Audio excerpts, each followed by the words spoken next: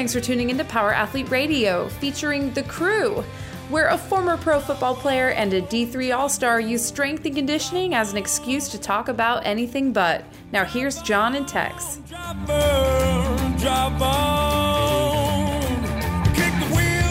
You're the first person I've talked about it on the air too. This is a PowerAthlete.com exclusive.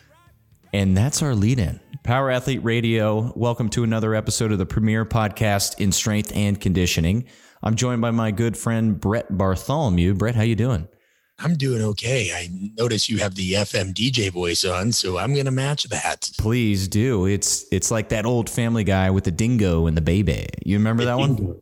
I was wondering if we had the ham horn that starts us off like, ham. Yeah, that one. You know what I mean? Or the thing that just goes, wham, wham, wham, you know, when it gets, here it is. Oh, the DJ horn? Get ready. I hope you could hear that on your end. Oh, loud and clear. I'll leave all the sound effects to you. Please do. And when I hear radio sound effects, I immediately jump to, I think it was Wayne's World 2. Wayne's World 2, when they go in and talk to that dude about Wayne stock. And they're going in and he's just exchanging all these eight tracks for all these sound effects. And they're like, You're not even listening to us, are you? And he's like, uh-huh. And then they started insulting him. Yep. It's great. It's a good reference. Well, all right, let's lead off with that new book. You have this amazing book that has changed many careers and the trajectory of many young coaches out there. What's on deck for book number 2? Yeah, something that's very different. And this is something that, depending on when this is released, right, could be out the end of, what are we in? The end of 2021, could be 2022. We don't know, because we're going a little bit different route with publishing. And so it's not all in our hands. And but this is going to be something that I think is, I don't know, it's going to be one of two ways, right? And I've called it before on my own show, on our podcast, but there's going to be a large percentage of people that are going to be like, not as good as his first one. He should have stayed in his lane. He should have done this. It's very much like, no matter what, people just want you to do the same thing over and over and over and over and over and over and over again. And I also think that this is going to irritate some of the people out there that are really safe and sound in the whole servant-based, transformational-based leadership coaching models, right? Like anybody that solely identifies as a quote unquote servant-based leader probably won't like it, but that's okay. It's not, it's not for them. And the reality is any good piece of work or art or anything like that should be a bit polarizing, right? Like I have no interest in writing a book that everybody agrees with. I have no interest in writing a book that is the same thing I've done in the past. I have no interest in doing work that's safe. And so people can either look at this and say, that's a perspective, I need to be a little bit more open to, even if I don't totally agree with it.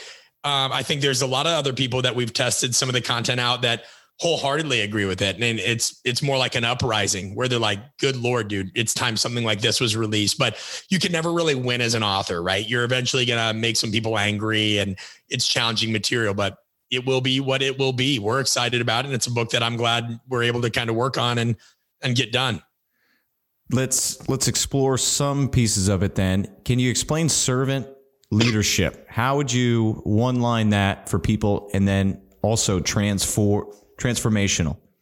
Yeah. Like servant-based leader, a lot of this stuff, when we looked at leadership models, and we kind of look at them as these protagonist-based leadership models, these things that when you look at servant-based leadership and transformational-based leadership, and another one in the literature is, another one in the literature would be charismatic, based leadership, all these kinds of pieces, they play at many of the same things, and so, and what's been interesting is when we go into this, transformational leadership and servant leadership are often used very interchangeably, but they're different. So I think servant-based leadership at its core, like to use your one-liner, relies on the principle that a manager or a coach or a leader really exists to serve their employees, right? Instead of the other way around. Leaders believe that anything should be their own interest, should take a backseat to the needs, hopes, goals of the employees. And then also kind of fits into transformational theory in the way that it's always speaking to bigger values, group goals, team ambitions, all these kinds of things, right? So it's idealized leadership in many ways. Does that help you distinguish it too? Mm-hmm. Very much. And then the charismatic, is that just really good speakers? Charismatic, it's interesting. Charismatic leadership is very much like, think of it as like kind of great man theory, to a degree. Charismatic is, if we find people and we look up to leaders that generally speak to the aspirations and the greater virtues and values of somebody, that these people tend to be followed. I look at it as it's like TED Talk stuff. You know what I mean? Mm-hmm. That's very much charismatic based leadership. And the issue is so much of leadership has focused on the leader and not the led, and leaders only lead with the consent of the led. And it's funny. Like, think of your listeners, right? There's people listening right now that are leaders in one context, and and this is not a term that we made up, right? This is in the literature. They're followers in the other context. So a buddy of mine, very successful investment banker, the guy, goes around the world dealing with people that have more money than God. He's a super humble dude, right? Like, he doesn't really like that aspect of it. It's just part of the deal through the business that he represents. But when he goes and does jujitsu, which he just started, and he's a white belt, he's very much a follower. He's the lead, right? And so a lot of things that these protagonistic models, whether it's charismatic leadership and servant-based leadership and what have you, is they tend to omit the fact that, like, not everybody is all about rah, inspirational team goals. I mean, you have a robust coaching background. Would you imagine you've coached some people that are probably a little bit more selfish in their goals and they want to accomplish some stuff? And if you maybe just spoke to the team goals and all that, you probably would miss hitting the mark with them a little bit. Big time. In current situation, there's different kids with different goals coaching lacrosse. There's kids that want to go on and be more and take it into school. And there's kids that, hey, I just want to have fun, coach. So there's fine tuning while we still have to lead and speak to the team as a whole. It's finding time for each one of these individuals and getting to know them throughout the season that I've really, really enjoyed. Right. So like, if you think of, now let's contrast this, right? If you think of transformational leadership theory as, we're trying to inspire followers based on emotional appeals to achieve their full potential by transcending their own self-interest for the betterment of the team and yada, yada, yada. Well, I mean, there's research. It's not even an opinion thing. There's research that says, well, when you look at the role of athlete narcissism in moderating that relationship of how well they relate or buy into a coach or a leader that does that, they show that a lot of the highest performers in their space, have subclinical levels of narcissism. And I don't mean they're a full-blown narcissist, right? These things are dimensional scales. When you look at how psychologists or psychiatrists actually define these kinds of things, anybody with elevated confidence to some level exhibits a pattern of narcissism. It's not just like you're an extreme narcissist or you're not narcissistic at all, right? And so without kind of getting into the weeds of that literature, what they find is transformational leadership doesn't work well with those people. And all it takes is one really influential, follower to completely disband that kind of leadership. And so people don't really know how to embrace darker aspects of themselves. This is stuff that we hinted at in conscious coaching. We talked a lot or a little bit about in previous work, but it's just this idea of like, there's this range of ways that we influence. And a lot of leaders have really bad power literacy. Like growing up, man, like I met a lot of manipulative people. And when I say growing up, I mean early in my career, different parts of my career, definitely now in my career, when we have to make deals with people based on course licenses, book deals, whatever, there's a lot of power brokers. There's a lot of people that will try to bend things to their will. That's just life. But like, what leadership books out there really give us an ethical way to become more literate in how to navigate those power dynamics and the ugliness of leadership, the messy realities of leadership? Not a lot of them do. A lot of them are just like, I don't know, you might have ones that tell you how to have hard conversations. There might be things on negotiation, but I mean, like, how do you really deal with dark, manipulative people? And how do you really deal with the gray area? Like that's a big thing, man. Like the gray area, I'm a dad now, and parenting is the ultimate gray area. I just don't feel like we get a lot of education on that. And so the goal with this book is to help people become more power literate. Consider it like a modern day Machiavellian guide, right? But like to be used for good, not to be edgy and not to tell people like these things that are super contrarian. Like this is going to be the shit that you're going to want to give your teenager before they go out into the world when they think they know it all. Mm-hmm. And it's not based off just like a bunch of stories of Steve Jobs. It's, you know, it's real shit. It's real shit. That's flipping awesome. And I understand recently you went up into Solitude to get some of this done. How was that trip?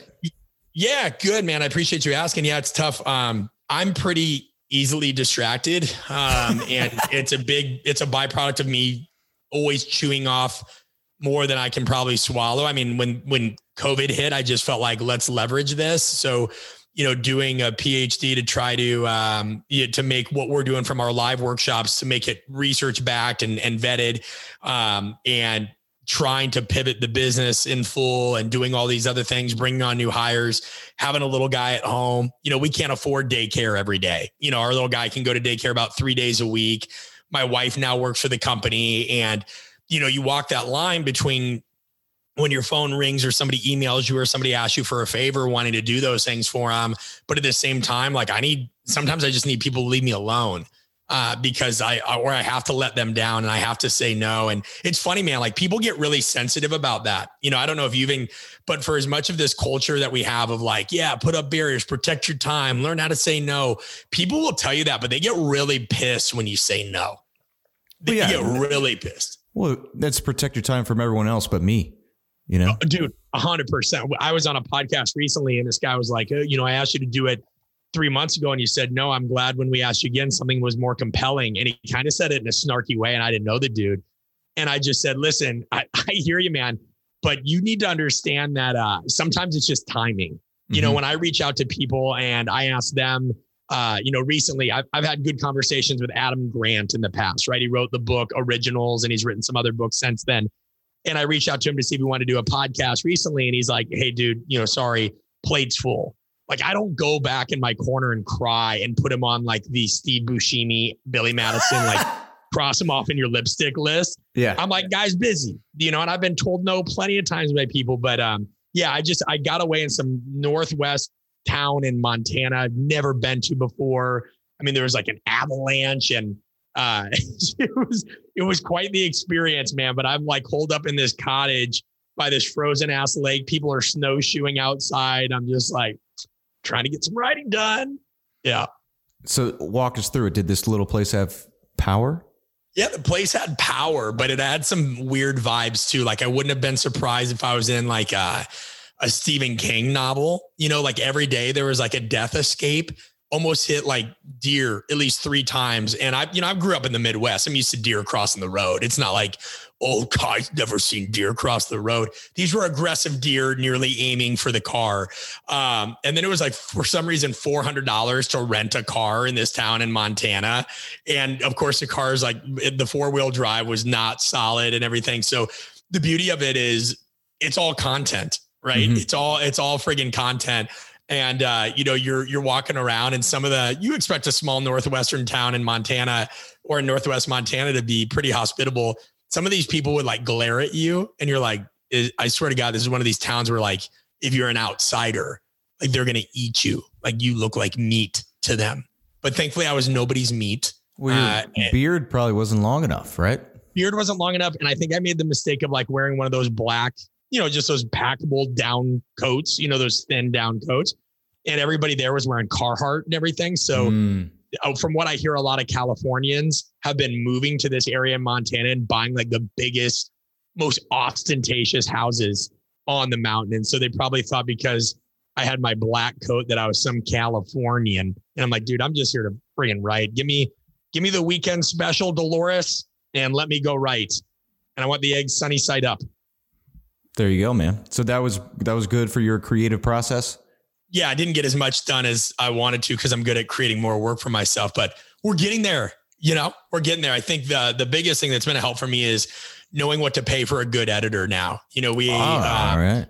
You know, you learn more about those kinds of things. And I really value the folks that I worked with on Conscious Coaching. So that's not a slight to them, but like this relationship started earlier. I didn't find my editors for Conscious Coaching until like year 3 of the book, and so a significant portion of the book had already been written. So a lot of it was fixing. Whereas now I can work really well collaboratively with this person from the get-go. And so that's been a huge thing. We did a whole podcast episode on Art of Coaching podcast recently on how to write, self-publish a book, all those things, because we've gotten a lot of questions about that. But if anybody's listening, like I cannot tell you how important it is to find just a good editor. It'll make like most people are like, hey, I'm going to send my friend a copy of the book, or I'm going to send them stuff and get feedback. Nobody is going to give you feedback like an editor you've actually paid to give you feedback. But people are busy. Your friend's not going to read that shit. And if they do, they're going to be like, cool, man, but they have nothing to compare it to unless they're an editor, of course. And that's part of being a good leader, is seeking out someone that's going to give you that candor, that constructive feedback. So, and an editor is almost paid to just tell you how much, hey, this wasn't good. Yeah, man. And that's the other thing with this book, right? When I say that certain people won't like it, people have become, the earliest title of it was Devil's Advocate.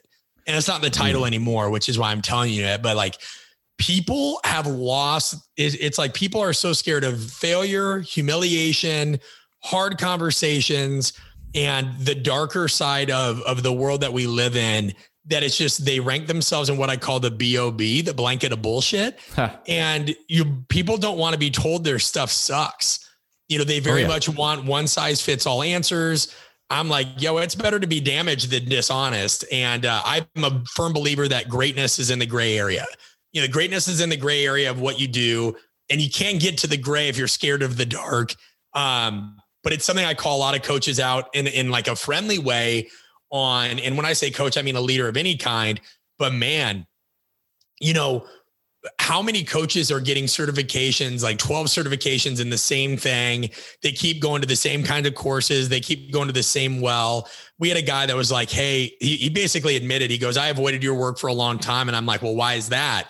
And he goes, to be honest, it's just easier always learning more about fitness and periodization and program design than it is communication. Like looking at myself, and man, you came to our workshop. Like he goes, that is scary shit. That's scary shit. And he's like, it's not, I can't go back to a manual and just figure that out. There's people that will not even listen to the podcast episode you interview me on right now, because they're going to be like, oh, unless he's talking about training, I don't want to hear about it. I'm like, how many episodes you need to hear about training?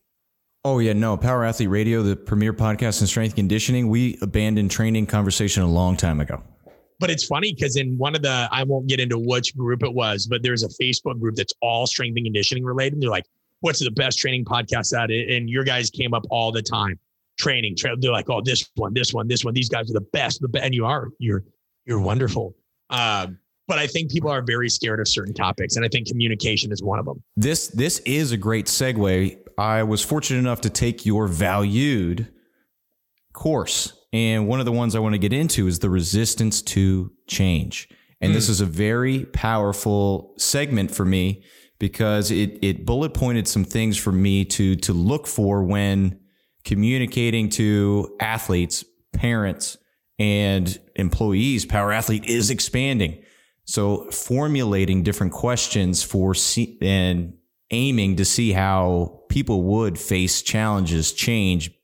There is no normal work day when you're working for the big guy. I will say that. So it was a powerful chapter for me to then look for these different things. And the key points, just to throw it out there and gen up some conversation here: tradition, suppression, suspicion, lack of vision, and your current perception. Can you put us in a position to how you bullet pointed and identified these to begin to share with individuals facing others that are with that closed mindset? Yeah. A lot of this is based off, one of the guys that did the best job at really understanding change research, change in anything, was Kurt Lewin back in the 1950s. And he had 3 phases. And it's great because it was like changes 3 steps, cats.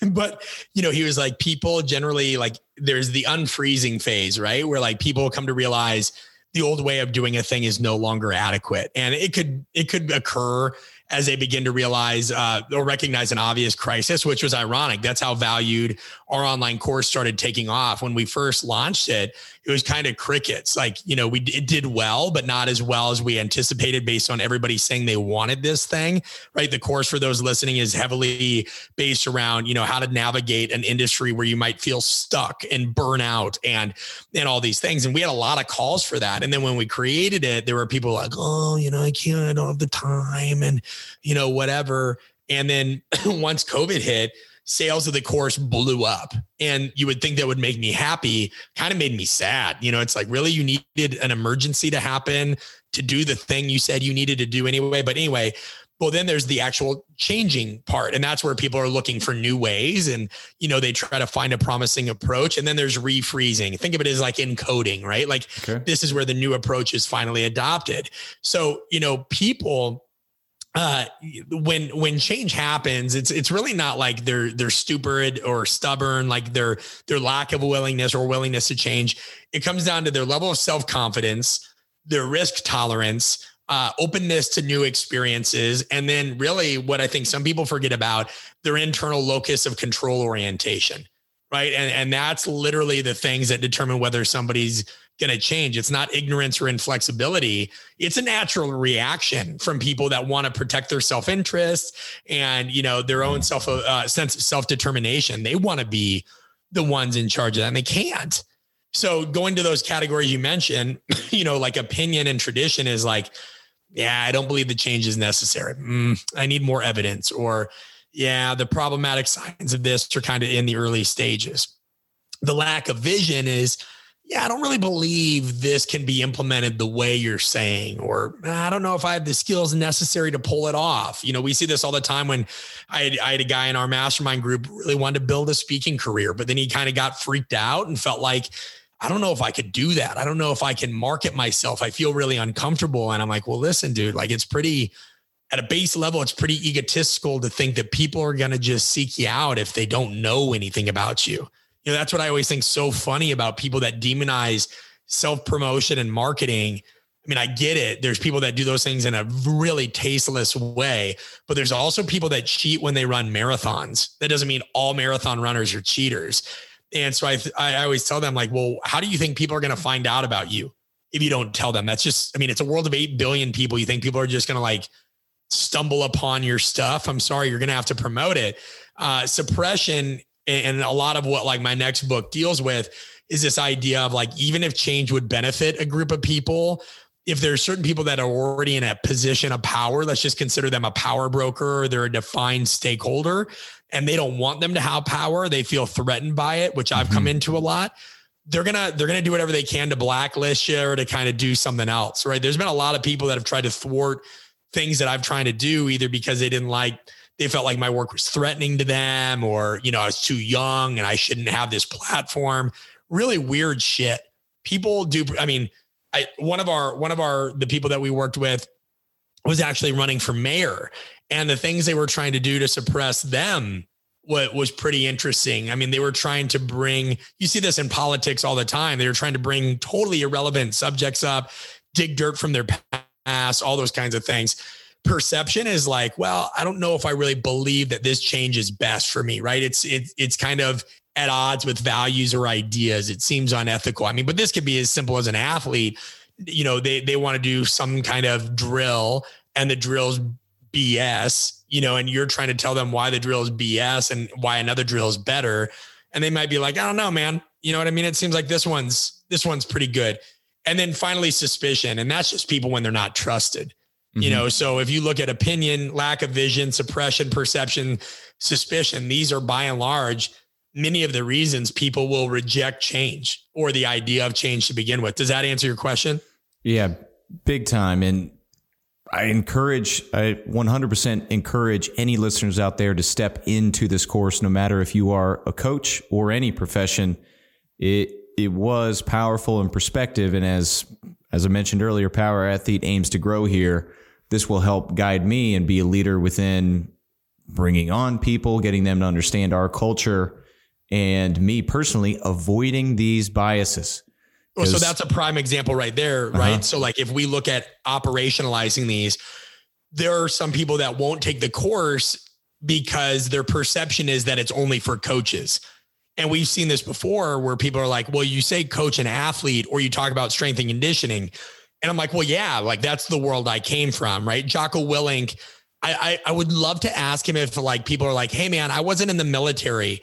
Does your book apply to me? Or, Brene Brown, like, hey, Brene, I'm not an academic, but I want to be vulnerable. It's very interesting to see, and this ties into opinion and tradition. What I ran into a lot over the last 5 years as we crossed over from S&C to more stuff is the outside world isn't used to somebody. There hasn't been another strength and conditioning coach that's gone really into leadership. And I didn't recognize that until we came up some barriers. Like I missed out on a $20,000 speaking gig, more money than I could fathom for, speaking, simply because when I sent the media kit that these people wanted, they saw strength and conditioning in my background. And therefore they go, hey, we're not really looking for somebody to give us a fitness speech. And I was like, whoa, no, that's not what I'm doing. Like, your staff reached out to me and they're like, yeah, man, like, sorry. And so I had to learn how to market myself as not just a strength coach anymore, because I was getting basically marginalized just because they saw that and they didn't know what it meant. Dude, it's the craziest thing I had ever experienced. And we saw that with conscious coaching. There was a guy, there was a publisher that was like, sorry, I don't understand your field. And I don't think there will be a market for this book. And so I think those are prime examples of where opinion and perception and vision and suppression and all these things come in, is people don't realize you have to understand a lot of different ways to market yourself, because people are very lazy in how they assess things, and you will be judged by your cover very quickly. Mm-hmm. And this leads perfectly into my next question about getting the job. And you list some components that put people in the best position to understand how to appeal to the job they're going for. In particular, great at your craft, well-rounded skill set, professionalism, and likability. So, I mean, no matter the field, likability, in my opinion, is 100%. It's it. Like, you got to show up every single day with a great attitude and not distract people in the wrong way. Otherwise, there's some resentment that starts to build up. They avoid you. And then when it comes to team projects, not going to happen. I'm not working with that person. So, I mean, it's important components that you're putting people in a position to understand, hey, all right, there's get the job, then finally be likable, keep the job. Yeah. Well, and listen, like there's a lot of research on this kind of stuff, especially in the medical field. One great article that kind of talked about, doctors and I think it was oncologists in particular, but don't quote me on that. It's been a while since I've looked at the document. We have a presentation on it, but it's been a while since I've given that too. And it's, do they get it and do they get me?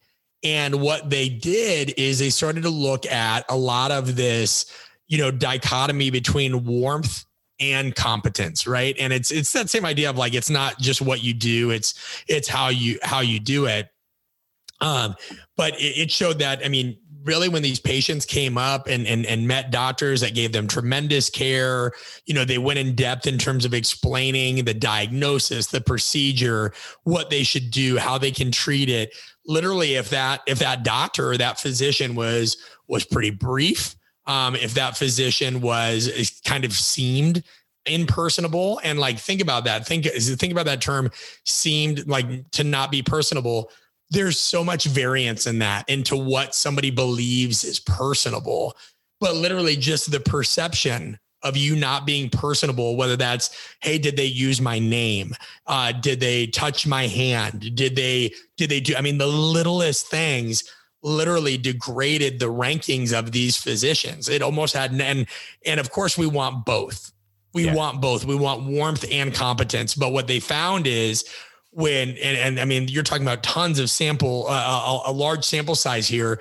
Most people said, hey, if I had to choose, I'm looking for warmth, especially if these people are given difficult news or they're dealing with a significant problem. I mean, very few people want to deal with an asshole, even if they're really knowledgeable. Now, I understand there's some people that turn up their nose and they're like, well, I don't know, not me. I'd rather have somebody that actually knows what they're doing. I could care less how warm they are. But like, you've got to think of it in context. You've got to think of that in context. I'd also say, yeah, but wouldn't you rather have somebody who is very competent and good? Like, that's what I always love about when people go back and forth on this kind of stuff is, they always want to go back on the other thing. And I'm like, but you're missing the point. The point is to be both of these things. And you're not really training that. Like, who goes to seminars to, really assess and evaluate if they're coming across the right way, if they are coming, like, if they do know how to meet people where they're at, they're like, well, I do that in my everyday life. I'm like, yeah, man, in your friggin' vacuum,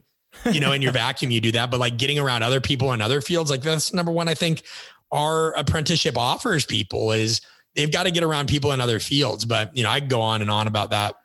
Yeah. I mean, my final earthquake moment from the course, it was right in the middle of it. And it was in line with the keeping the job. Value is not the price, utility. And then don't seek to prove your value. And this jumped out to me because, I mean, going up to parents, saying my coaching resume and all this good stuff versus what I needed to do, and now I have since done, is aimed to seek to provide value. Hey, this is what I can do for your athlete, your kid, so on and so forth. And it was a change of communication and really perspective for me. I left the whole past behind and was able to now focus on the athlete in front of me and the team and the community. Really, what's cool now is just seeing parents in the grocery store and then taking a moment, and then small enough town where they see someone they know, and I get to be introduced to a person that has an up and coming kid who's now 5th grade. So it is what I've always wanted in finding a community and then expanding within that, and it all switched from, instead of, all right, trying to shut off parents and focus on the kids, to now, all right, they're my first go-to, and I'll explain how I can provide value to their family and I mean, the dinner table, really, leadership, so on. Sorry. No, you don't need to apologize at all. It brings up an excellent point. Like, that's another thing where you look at how values determine, and this is something that a lot of leaders and coaches struggle with, how you determine interchangeably, is I think a lot of people think that, when we talk about don't prove value, provide value. When I say don't prove value, it means, people will do a lot of things to try to prove themselves. I went back to my Instagram post the other day. I talked about like this obsession with certifications, and it's not a knock on all of them. I think you guys do great work. There's a lot of great work out there, but like my point with my Instagram post was that you see people getting like 30 of the same kind of certifications. They keep going, man. And it's at some point, is this for you or is this for the people you're helping? Because if coaches, especially on the training side, were really worried about providing value to others, they'd have, whatever training cert or license or what have you they need, but then they should also have something on coaching. Like actual coaching. Yet I think ours, what we do and aspects of what you guys do are really two of the only things that really focus on that. And ours, like, we don't even do ours within a training context, right? Ours is overall communication and understanding interpersonal skills and being able to work under chaos and resolve conflict or what have you. But I always laugh when somebody's got they've got 3 certifications in different kettlebell shit. And then they got their USAW, and then they have 5 movement screen related ones and a mobility one. I'm like, yo, that's for you. That ain't for anybody else, because your audience has no idea what those things are. They don't, not beyond a point. And so then look at the dark side of even providing value. Look at the world of social media right now, where everything's a how-to video. I know I'm a boring follow on social media. I say it in my bio. I am one of the most raw but honest people on the messy realities of leadership. There are so many people that DM me and are like, hey, show more about agility, show more of this. My Instagram is not to follow, hey, here's what I do from a training standpoint. It's an extension of who I am and things that I believe on a daily basis. I just share shit about me as a person and what I think about. And that's not going to get me 150,000 followers. And I'm cool with that. But here's what's worse that people don't understand. Everybody else is doing how-to videos, how to fix your shoulder, how to fix your hips, how to squat appropriately, how to deadlift. Eventually, all that just gets drowned out. And that is a gross assumption of what is value. to your listeners. So I have a note, in my phone sometimes, and this was surprising to me too, when people joined our mastermind coalition and all that kind of stuff, there were some people when we asked them, like, what is value to you? And I'm pulling this up direct from a person that went through it. And they're like, listen, through these 6 months, I was able to shift my perspective on some things, remove some irrational fears and imposter syndrome, connect with other people who actually gave a shit about bigger order things. And you know what? I'll be honest, it even validated some of my beliefs about what I needed to do next. And he's like, that to me was value. Mm-hmm. He goes, it wasn't about how to set up an LLC. It wasn't about, necessarily how to squat better. It was like you being able to remove fear and shift a perspective and put me around a bunch of people that would respectfully call me out on bullshit. So that's what's funny, man. Like, value is subjective to people. Some people value, we referred a friend to an electrician the other day. We got a $5 Starbucks gift card. Well, I'm appreciative of that. I could give a shit about a $5 Starbucks gift card. Okay. I appreciate it. I know there's some people that are like, yes, I would go get this right now, but I'd rather have there's different things that I'm going to value. So anyway, I think that even that needs to be put under the microscope of what value we think we provide to people. I've learned that some people just follow me because they like my rants. They give a shit about anything else. They like my rant. I'm like, really? You like seeing me lose my mind? I mean, all right, cool. Sweet. Well, there's a number of people that have made their bones off just ranting on Instagram for 60 seconds. Yep.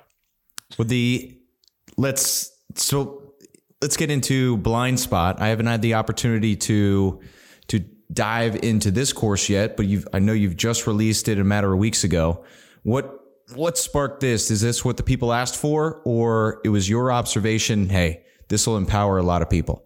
Yeah. I mean, it was a mix, man. I mean, I think anybody that the number one question, a lot of coaches, at least coaches that I hang around, and again, I mean, coaches, people from all fields typically ask themselves at night is like, am I doing enough? Am I doing the right thing? Is what I'm doing even making an impact? All this kind of stuff. And so we hadn't really done anything yet.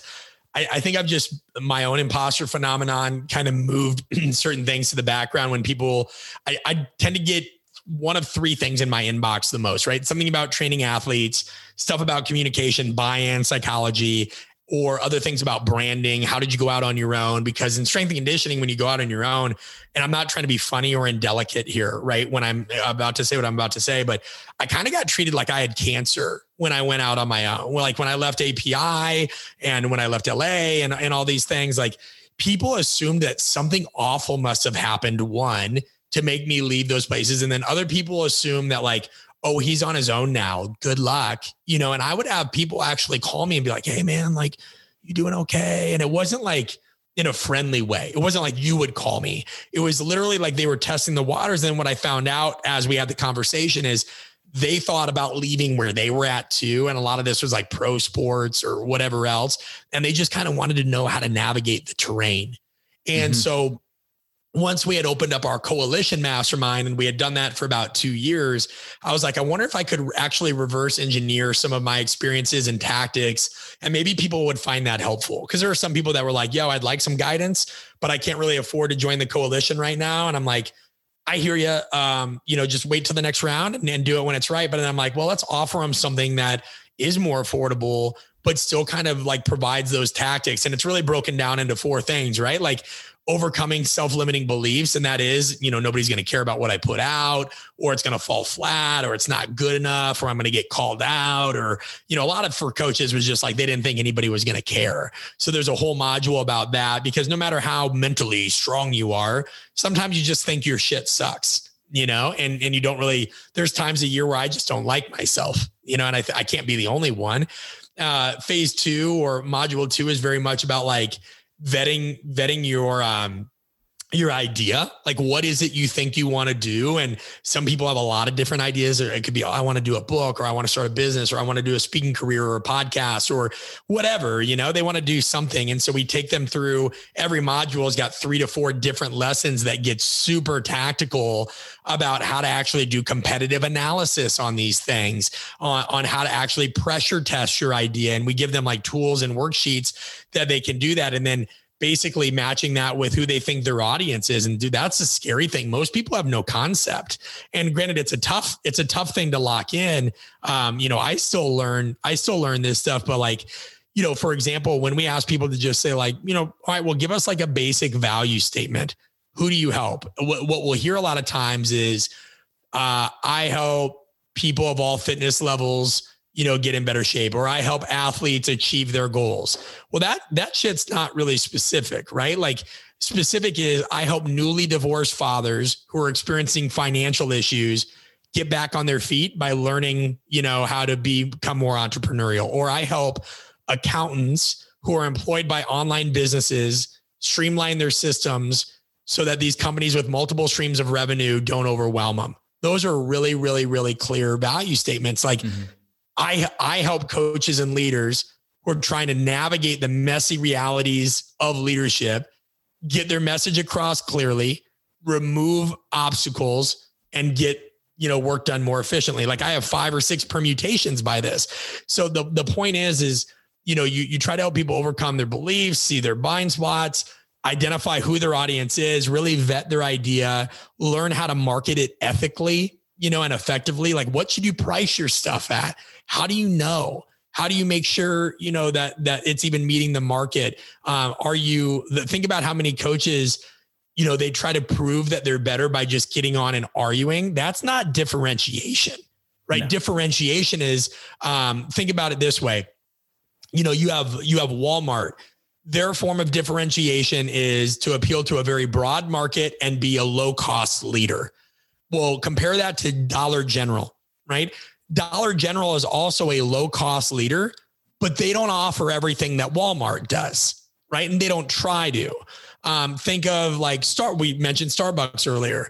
Starbucks, they're relatively pricey for a cup of coffee, but they're a global market. Mm-hmm. Now think of like local roasters in your area. It may also be a little bit pricey, but they just want to go narrow. I think then if there's people that ride motorcycles, you have like, Ducati motorcycles, or if you like automobiles, you could think of like Tesla. If you go to Tesla, this is another quadrant of differentiation. Tesla only makes EVs. You're not going to get a gas vehicle from Tesla. And so you have everything from like, global and low cost leaders to hyper specialized things. But most people don't even look at where they actually offer differentiation and don't know how to identify that. They're just like, no, this person sucks and my shit's better. I'm like, yo, I'm sorry. You're basically just trying to say that I should buy your bottle, your brand of water because it has a different label. Both you guys are water. You're both trainers just trying to get, like, I don't notice differentiation there. And so, yeah, think of it as like, almost kind of business school for people that have never got a chance to learn how to like find their strengths, learn who needs it the most, and understand how to get it to them in an ethical and values driven way. Sounds powerful. I'm looking forward to diving in soon. I get the opportunity. There's one more opportunity. This is what we call a smooth transition, Brett. You have the smooth transition. I'm looking forward to at the end of March. The Leadership Summit. Please explain the Leadership Summit. We got a quick turnaround for this episode, so they have plenty of time to register.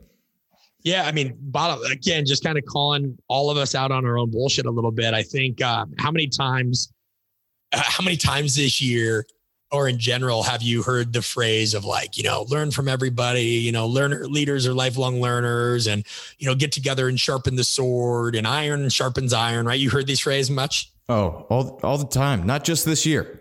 Yeah, right. You hear it all the time. And by the way, I'm guilty. Anything I make fun of, I'm guilty. I think, I'm selfish, man, in that I make things that I wish I had. If I complain about something, I challenge myself to be like, all right, do something about it. And so I think I just got really tired of going to clinics and workshops, whether it was S&C or others, where like every speaker was in almost the same field. You go to a workshop, whether it's virtual or live for strength and conditioning or performance, you can bet it's going to be a physical therapist or a strength coach or a sports scientist. I consider those are all the same broad field of performance. They really are. I mean, people can, you can tell me whatever you want. Like that's performance, right? We work holistically in performance environments and those things. There were other things I went to that were mainly academics or engineers. And I'm like, why don't we put something together that is like all of this? And so we created something called the Communication and Leadership Strategy Summit, where the goal was to get professionals pan-domain. So we have Edward Coughlin, who has done a lot of coaching research and he's based out of the UK. We have Andrew Leslie, who is in charge by and large of the Adidas innovations team. I mean, this guy oversees style and design of things that won't be released until 2028, 2032. They're doing things with synthetics. Like one of the people that works with him works with Kanye West and Pharrell, and he's a good buddy of mine and all these things. And so like they're doing a lot of stuff in innovation and design of apparel. You have known names like in our field, like Kelly Starrett and Matt Jordan. Nikolai Morris is talking about a lot of different things that women go through, but like not in this like kind of women need to be given equal opportunities. And for sure that's important. I'm not using that voice to mock that.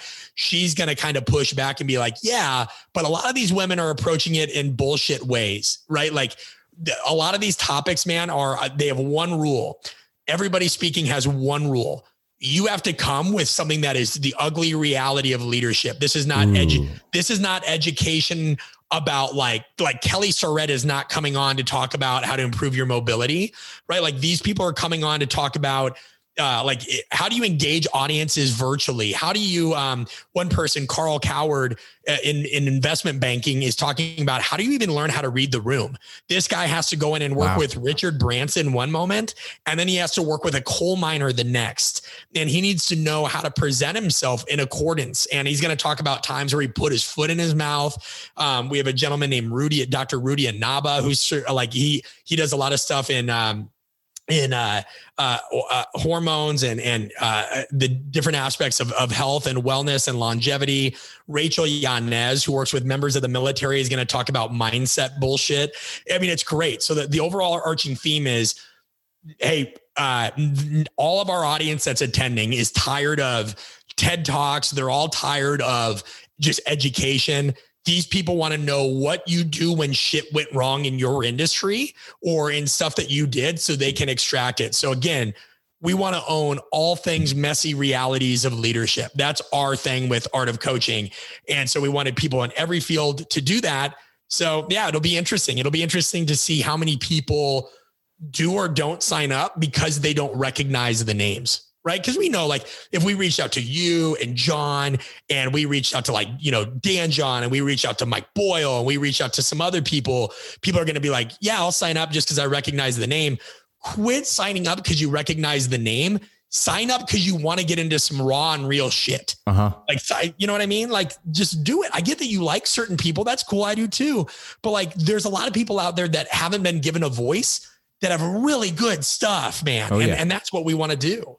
Well, I would argue that's also a promotion for your podcast, The Art of Coaching, because we can trust that you go out of your way to break some shit and bring in some people to challenge the way you think. Now, I can't even imagine the power these people are going to bring if the podcast you're putting out is so powerful that they may not be the name yet. Well, and think about it, right? Like, think how many people listening right now have something that they want to share, but they have no platform. They don't, you know what I mean? And like that, to think that people without a name or a recognized name shouldn't have these opportunities. I mean, here's the thing, man. 5 of these speakers have literally never spoken before in this kind of context because the individuals that contract them, we'll just say it this way, the people they work for, that would have been a breach of contract. I mean, some of these people work with high-ranking government officials. Some of these people have contacts with the like of Jay-Z. Some of these people have contacts with a lot of folks that they had binding agreements with that they could never speak. So this is literally going to be the first time they've aired anything out. And we're also doing it in a format where some of these people are speaking for 40 minutes. And then I'm going to jump in and kind of push back on them, you know, in a friendly but purposeful way. It's my job to kind of be the friendly devil's advocate of being like, I think that's bullshit, you know, or let's imagine this didn't happen. I think the thing that kind of upsets me though, Tex, man, and I wonder if you feel like this is, I'm getting disheartened more and more by some people that attend these things. I feel like audiences more and more are wanting stuff, but they bring no accountability into it. I feel like a lot of people are just consuming, but they don't want to like ever get involved. And then they just want to complain about shit. And it's getting worse, dude. Yeah, my experience on that would be a practical presentation within one of the big conferences. And how we battled that actually at Power Athlete with our symposium is it was a forced practical application. Yes, injury, you got to sit on the sideline, but there was no options. How we ran an event was the time was dedicated to a speaker. I didn't like options where you could, go select somebody. No. Hey, this person's awesome. We respect them enough to bring them in. Now we're going to force you to sit there and watch them. And then during our practicals, it was how we operated it at the time. Who knows for the future symposiums, but we had 3 stations, about 30, 40 minutes. Station 1, Station 2, Station 3. And we just hit it for a good 90 or so minutes where people were forced to move and learn. And then we were able to rehash it. But that practical, and I know you've been there with certain big conferences where, all right, I need some volunteers. And there's 100 people just staring at you. And you're like, all right, and I'll demo myself. Yeah. And it goes the other way too. Like I had to do a virtual presentation the other day on buy-in, and there's like 1,000 people, on this Zoom or whatever. And about 10 minutes into it, I just stopped and I go, listen, what do you guys want to know? Let me cut the slides off for a minute. Like, throw out the notes. Yeah, man. Like, just because I'm so tired of like just being a dancing monkey and being like, and then no matter how many times you put up, here's how to apply it in this job. Here's how to apply it in this job. Somebody at the end's like, but how do you apply it if you mow lawns for a living? And I'm like, why do we want to think paint by numbers? So what we did was just like, what do you guys want to know? And it's interesting, man. Like some of the questions were, what book should I read? What this and that. I'm like, we've got to get past fucking questions like that. Mm-hmm. Here's an uncomfortable truth. When you're asking somebody, and this is going to be a hot take, man. I gotta take a minute before when somebody asks what job, what like internship I should take or what book should I read and whatever, let me say it this way. I get it. I understand what they're asking. But what they don't understand is what they often convey when they ask something like that is they're not ready. They're not ready. And here's what I mean. To ask somebody what books they should read, there's layers to that question, right? Like, hey, I'm having trouble with a particular colleague at work, and I'm trying to refine how I communicate around those kinds of constraints. What book should I read? Hey, I don't fully understand speed biomechanics, and it's led to some injuries of some athletes I've trained. What book should I read? Hey, I don't understand, right? Like that's a question. Mm-hmm. But for somebody who doesn't, like, I don't know you. If you ask that question, if you stand up and I don't know you and you give me no context and all those things, and you're just asking what books should I read? I want to know what kind of answer you're expecting. Because if I really wanted to be an asshole, and I'm not, all the time, like I have artofcoaching.com, like /reading list. You can go right to it. But, and that's for like strength and conditioning professionals, but also whatever. If somebody's just if my son wakes up or grows up and goes, hey dad, what book should I read? I'm going to give him some fiction, some nonfiction, some finance, some science, some this and that. It's interesting. And when somebody says, what internship should I take? Dude, I don't know you. Mm-hmm. Like you're putting a lot of, one that allows you to learn. And so this is what I mean by audience accountability. People are getting really lazy because they're friggin' scared to be wrong. Yet if you're scared to be wrong and you want one size fits all answers, don't be surprised when shit crumbles around you, because one size fits all is for nobody. It's for nobody. One size fits all nearly got me killed. Fitting into a one size fits all healthcare model is how I nearly lost my life. And today's predominant leadership model is broken the same way. We want to prioritize something that's centered on adaptability and prioritizes fit. But if you don't let us know the context in which you operate, nobody can give you a good answer. And that's why all these people are mad. Well, I'm tired of Zooms. I'm tired of conferences. I'm tired of this. Well, you bring really shitty questions to the table. You do. Mm-hmm. You know, like leaders are a reflection of the led. So yeah, anyway, but that's March 20th and 21st. You just go to artofcoaching.com/summit and it's there. But dude, it's why I respect you. Like, I've seen you routinely call yourself out on your own bullshit. You're super hard on yourself. Yeah. And I'm coaching some middle schoolers. So aiming objective there personally is, I mean, the pay isn't worth the time, but at the same time, it's my opportunity to learn how to lose. And that's a great phrase. Learn how to lose. Be a model for these young men of how to manage stressful situations and aiming to send that message, man. And the dinner table is my biggest goal with these young men at this age group.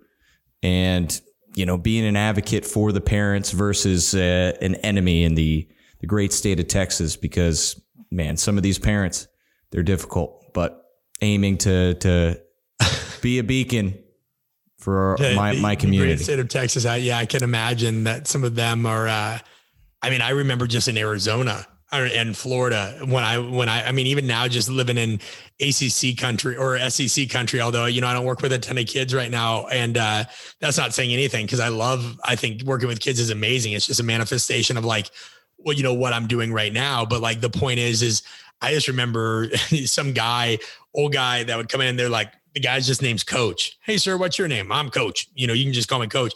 The guy's got like 4 rings on his finger. He looks like the coach from The Water Boy. I just like, I want you to know that my grandson over there has got an arm stronger than Matthew Stafford. And I'm just like, okay. He's 12 years old, but he plays like a 16-year-old, and you're going to train him like a 16-year-old. And I'm like, hey, Coach, get the hell out of my face. You know what I mean? Like, yeah, there's some tough combos like that, but hey, man, starting to welcome them and using a lot of the tools and techniques that taken away from your online courses and then your apprenticeship in person, which hell of a lot of fun. And I'm looking forward to when that is back live and in person. They're live, man. They're going. Yeah, they're live. Literally, this is the first podcast we've announced them on, but we've done mainly in services right now, just with a lot of like pro sports teams and then some corporations and law enforcement and things like that. But because, you know, while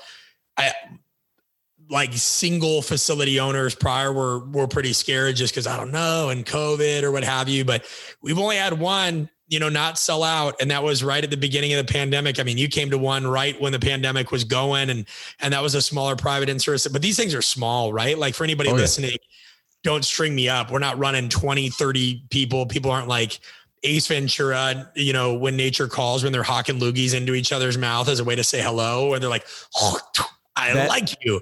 That's funny you mentioned that. This is the second time that's been referenced today. During training, really? We got, I'm trying to recall, it was the Rhino. On Power Athlete Radio today, we interviewed Ian the Rhino, freaking jacked bro on Instagram. And immediately all of our minds, John and I just went to the Rhino scene. I remember that. But when nature calls, they are back on. They're not for everybody. So if you're listening and you don't want to get out of your comfort zone, do not come. I will say this. It is as awkward as Ace Ventura coming out of that Rhino's bumhole.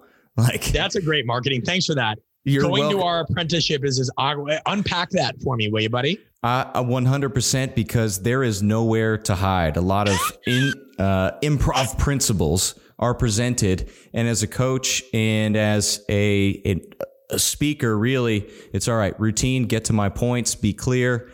And then all of a sudden now I got to think on my feet.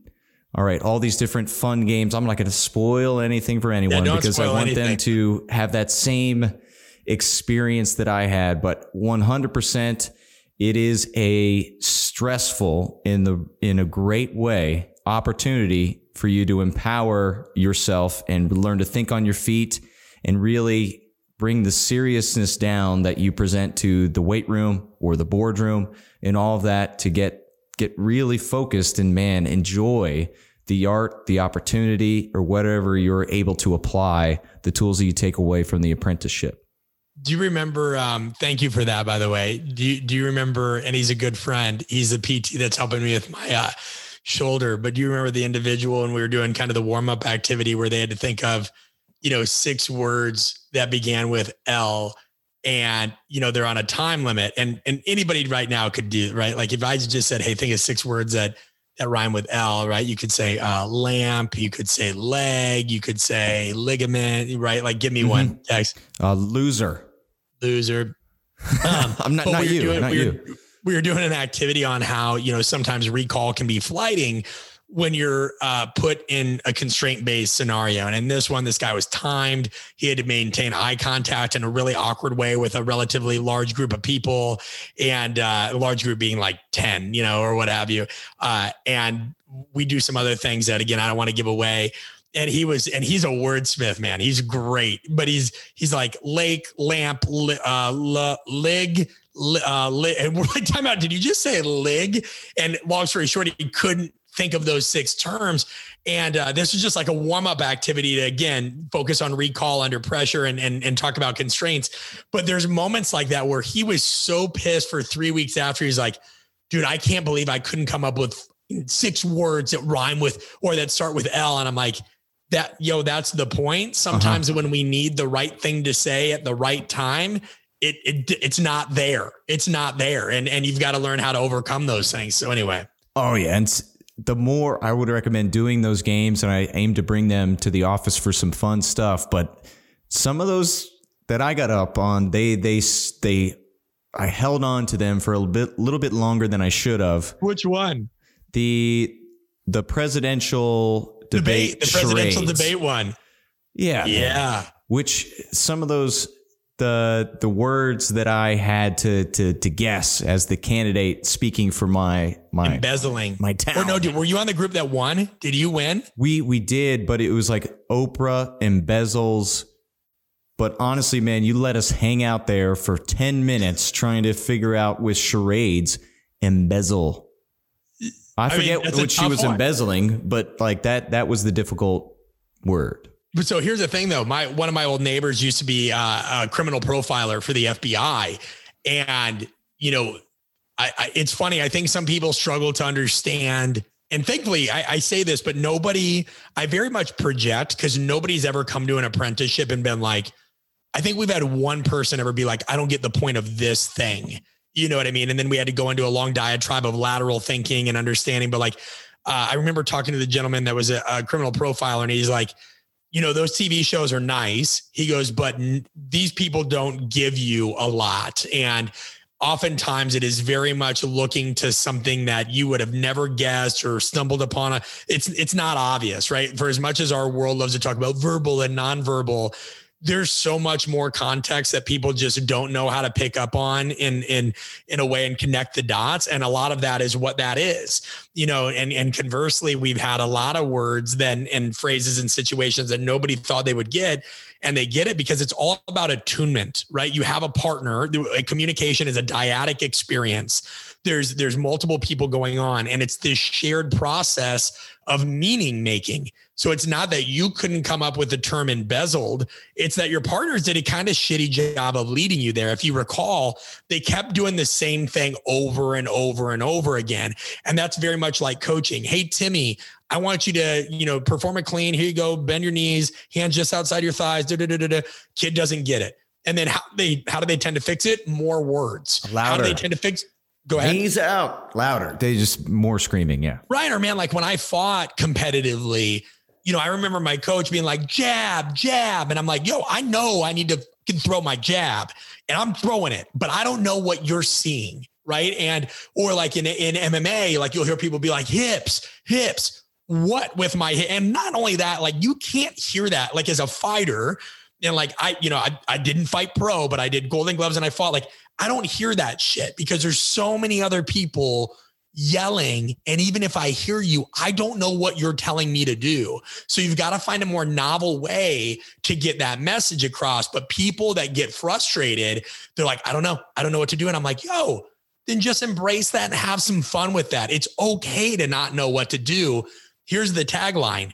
Where else do you get to rehearse for some of life's biggest moments? Like, where do you ever get to practice communication? You don't. And so like, come and mess up and understand that even I jump into these things and sometimes I slaughter it and sometimes I get slaughtered. Like when we ran our first one after the pandemic, dude, it was embarrassing. There were a couple ones that I had to like, get out of presenter mode and get into this. But the attendees love it because then I'm not some sage on the stage, you know, being like I get better over the course of it too. It's a muscle. You watch Whose Line Is It Anyway? Wayne Brady ain't always the best one. You know what I mean? Like it's a mix. Yeah. Highly recommended course. And I mean, there's a forced humbling real quick. You have the phrases, man. The forced humbling. I like that. That's good. I'm glad people like you come, dude. We just need people that think, and like you came not trying to prove anything. You came totally like somebody could have called you out on something and you have one of those minds texts where you're just like, this is good data.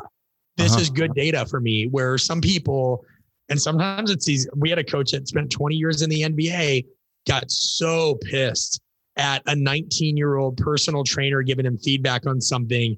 And it took a woman that worked in human resources for this huge company to say, yo, she didn't say yo, but like, you're getting mad at somebody for giving you feedback, even though he represents some of your target demographic, you know, and he had to get called out by somebody in another field to feel less threatened. Coaches are some of the most insecure people in the world. And they don't, nobody is a bigger pain in the ass to coach than coaches. I will say that. I've learned that now wholeheartedly. What have I learned most in the last 15 years? Coaches are a way bigger pain in the ass to coach than athletes. Yeah, I believe similar experience, but then there are plenty that are coachable, and those are seeking out the podcast.